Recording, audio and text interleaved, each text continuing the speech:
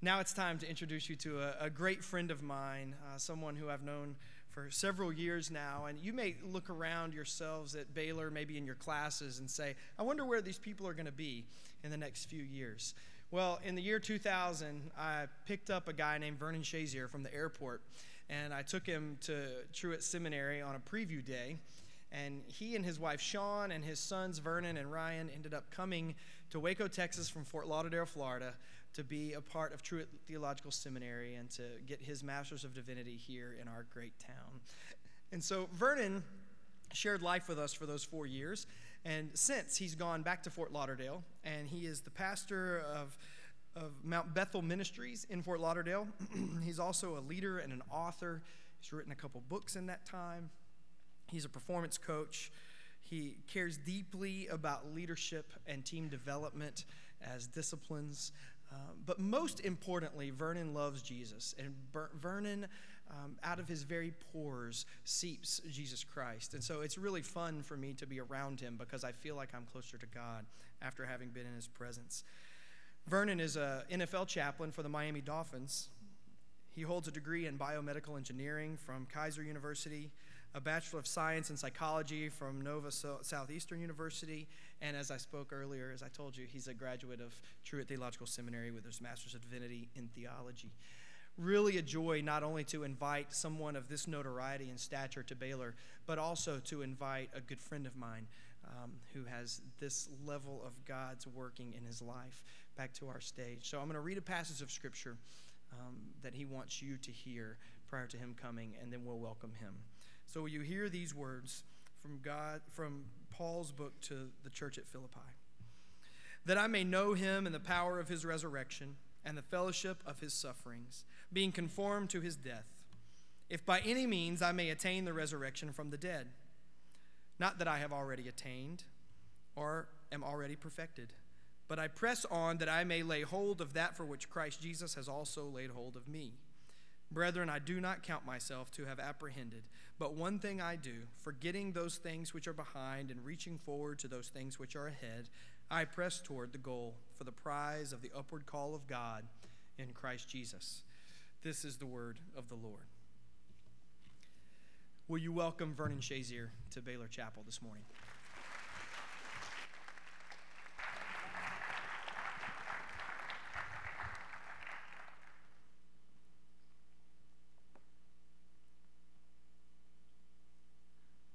On November the 10th, 2001, 200 endurance junkies embarked upon what is considered the most challenging mountain bike race on the planet Earth. It is a race that takes place in Costa Rica, a 3-day race that begins on one side of the island, the Pacific, and it concludes on the other side, the Atlantic. And what was interesting about this race was that day one, all of these bike riders lined up, excited, enthusiastic, filled with zeal to run this 3-day mountain bike race, a race that would take them around 3 volcanoes. They would go and climb all types of terrains that you can imagine. But these bike riders who started out with a great level of zeal, excitement, and enthusiasm took off, paddling and riding as hard as they could, as fast as they could, in hopes of crossing the finish line and finishing the race as a champion. But some strange things began to happen as they rode. And around day 2, racers began to drop out of the race. The high heat and the humidity began to harass their enthusiasm. And a mountain bike race that started out with 200 endurance junkies who were supposed to be the best conditioned, the strongest men and women on planet Earth, concluded with only 12 individuals finishing the race. And I've discovered that that is true sometimes with those of us who are believers. We began our Christian journey, our Christian race, with such a high level of excitement, enthusiasm, and zeal. But along the course, we discover reality that even though we are saved, even though we've given our life to Christ, we're not exempt from the issues of life. We're not exempt from problems. And sometimes, in the midst of having to deal with the problems, the issues that perplex our lives, we find ourselves losing focus and sometimes dropping out of the race, sometimes walking away from that very mission, that very assignment that God has put into our heart and given us a passion to pursue. But in this text that was read to you, the Apostle Paul gives us a portrait of how we can run the race of a champion, run a champion race, a race in which every day we live our life in a way that gives God's glory. And this morning I wanted to just share with you some holy hints that I believe that Paul gives to us concerning how to run a champion's race. Is there anyone in here interested in learning how to run like a champion? All right. Somebody here, let me know you know Jesus. Paul shares us a very vivid and profound portrait concerning how you and I can run a champion race each and every day of our life. He begins by saying that you can run a champion race when you run with a humble heart. Paul, who's after giving this incredible biography, says that I have not yet arrived, even though I'm pursuing this passion, even though there's a purpose, there's a goal, there's a prize that I'm after, that I'm chasing every day of my life. I have not arrived yet. I have not attained. I have not reached that place of perfection. When you snatch the blanket off of that statement, it is a statement of humility. After all, it is Paul who says, I was circumcised on the 8th day. I'm an Israelite. I'm a Jew. I'm a Hebrew of Hebrew. It is Paul who sat at the feet of Gamaliel. Paul had degrees running down his sleeves. He was a premier scholar of his day. If anybody had the right to boast and to brag about who they are and all the accolades and accomplishments that they had experienced, it was Paul. But instead of bragging and boasting, he says, I put no confidence in the flesh.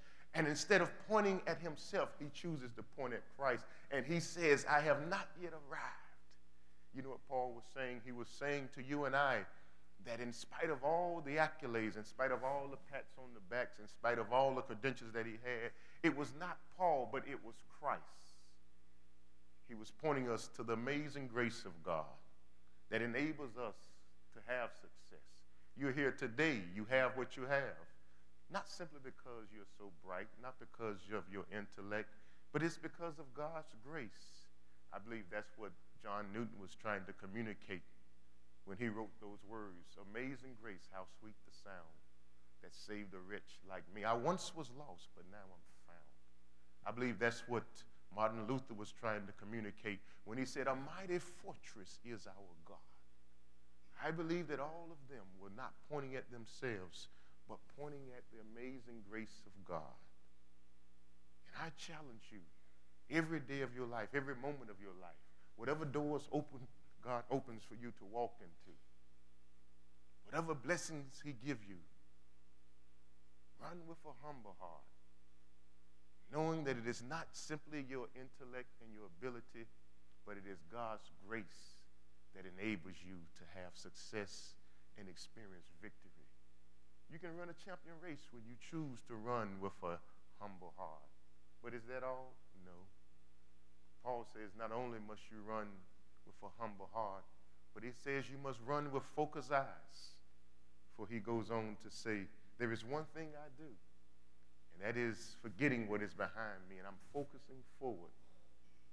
God is an eschatological God. He's not interested in your past, but he's interested in your future. And for every believer, we have a challenge, and that is to remain focused in the midst of the winds that blow to and fro in our life, to remain focused in spite of all the phone calls, all the busy things that occupy our time, to remain focused on the mission and the purpose that you've been created by God to live out. You're not here by accident or coincidence. God had you in his mind when he created you. He created you for a mission. He created you with a purpose. But life is so busy and life throws so much at us. Sometimes if we're not careful, we lose focus of the main thing, and that is Christ. At the age of 18, during a temporary moment of insanity, I joined the United States Navy. I should never forget that evening standing on the pavement in San Diego, California, as I arrived for boot camp, a little Filipino gentleman with with a loud voice said to us, "Look at me. Look at me." No rubbernecking. He was suggesting that we be focused as soldiers, that we live the focused life. And that's the same suggestion that Paul makes here, that you run like champions, and that a part of being a champion means that you must live a focused life. And sometimes life becomes extremely challenging for you to remain focused. But it is the prize of Christ Jesus that we focus our eyes on in the midst of being blown to and fro by the winds, in the midst of dealing with the problems that perplex you, in the midst of dealing with all the issues. I know some of you have professors that you feel that God predestined them to give you as much pain as they could. But that is an obstacle that you can overcome. The Bible even goes as far as saying that if we have the faith of a mustard seed, we can cause mountains to commit suicide. When you live a focused life, you'll discover that God will act and function as those individuals that you see in the life of a marathon runner. They have a journey, they have a race to run, they have a destiny, they have a finish line they're trying to cross. And if you watch television, whenever you see them running, as they run and they're focused on their mission, there are men and women placed along the sides of the road that hands them what they need. Don't worry about the issues. Don't worry about the winds. Don't worry about the obstacles that you will experience in life. But just stay focused on the purpose that God has given you. And you'll discover that he will place people into your life that will give you the help, that will give you a boost, that will give you words of encouragement when you need it the most.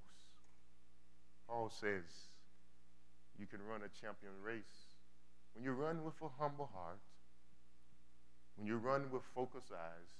But is that all? No. Still, he says you must run with a determined spirit. For he says, I press. I press. Can't you feel and hear the tension in that word, that statement? I press. And I believe Paul is suggesting to you and I that we will have some trials and tribulations in this life. After all, Paul is sitting in a Roman jail cell, waiting to go and take a walk down death row. And at any moment, a guard could come and knock on his door and say, Paul, it's your time. But in the midst of it, in the midst of being shipwrecked, he presses. In the midst of being beaten, he presses. In the midst of being lied upon, he presses. In the midst of being mistreated, he presses. In spite of all of the obstacles that he finds himself standing in front of, he continues to press on in faith. And I don't know what obstacles you will encounter in life. I don't know what obstacles you're experiencing right now. But I say to you, as the Apostle Paul said, press on. Press forward. No, you're not shipwrecked and you're not beaten. But this world has its own unique issues that it gives and it offers to our lives. Some days it feels as if the dealer has dealt you a hand, a bad hand, no face cards, and you want to give it back in. But we have to play the hand. Some days I wish I could walk over to the teacher like I used to do when I was in grade school and ask for a yellow pass so that I can excuse myself out of class. But there is no pass. No one can give you a pass to exit the class, the course of testing, to exit the class, the course of trials, to exit the class, the course of tribulation. But what gets you through the storms of life, what gets you through the valley of life is your determined spirit. What propels and strengthens your spirit is your belief and your faith that God is true to the promises he's given you. That God is true when he says that in your valley experience, in your valley moment, he will become a shepherd that walks with you through the valley. What gets you through the trials and the tests of life is your faith and knowing that God is true when he says he'll never leave you nor forsake you. And he is always there. Even when you feel as if he's hidden his hand and turned his back on you. He's always there because he's promised to be there through every trial, through every tribulation. And so I say to you, run with a determined spirit. Press on in spite of what each day brings you. Press on in spite of whatever hand you're dealt today or tomorrow. And you'll discover that God is faithful. God is true to his promises. Gordon Gunn, who is the owner of the Cleveland Cavaliers, was asked a very profound question one day during an interview with a sports reporter. Gordon Gunn has a very rare eye disease, and so he's lost his sight. He's blind, he cannot see. And that reporter asked Mr. Gunn, he said, Mr. Gunn, you're blind, you cannot see. So how is it that you chose to draft LeBron James? You're blind, you cannot see. You've never seen him dribble a basketball. Mr. Gunn, you're blind, you cannot see. You've never seen LeBron James shoot a basketball. So how is it that you're willing to pay him millions of dollars? And Mr. Gunn, after being silent for a few seconds, raised his head and he said, you're right. I'm blind. I've never seen LeBron dribble a basketball. You're right. I'm blind. I've never seen LeBron shoot a basketball. But I drafted LeBron James in spite of my blindness. I paid LeBron James millions in spite of my blindness because I believe the scouts report. I ask you this morning, do you believe the scouts report? I know you've never seen Matthew, but do you believe his gospel when he says that the meek shall inherit the earth? Do you believe the scouts report? I know you've never seen Luke, but do you believe his gospel when he says that God is a healer?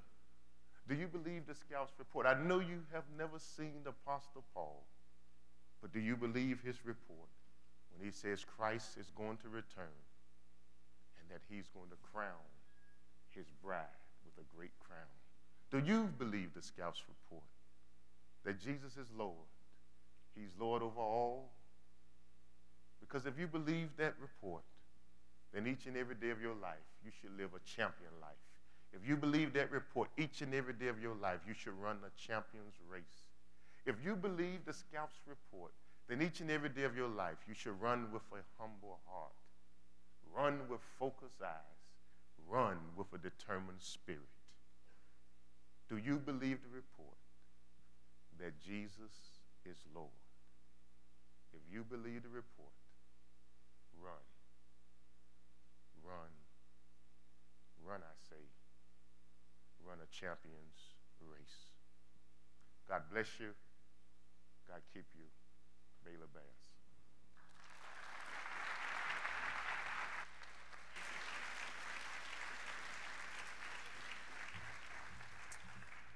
I hope that you'll go out today inspired and changed. Will you stand and receive the benediction?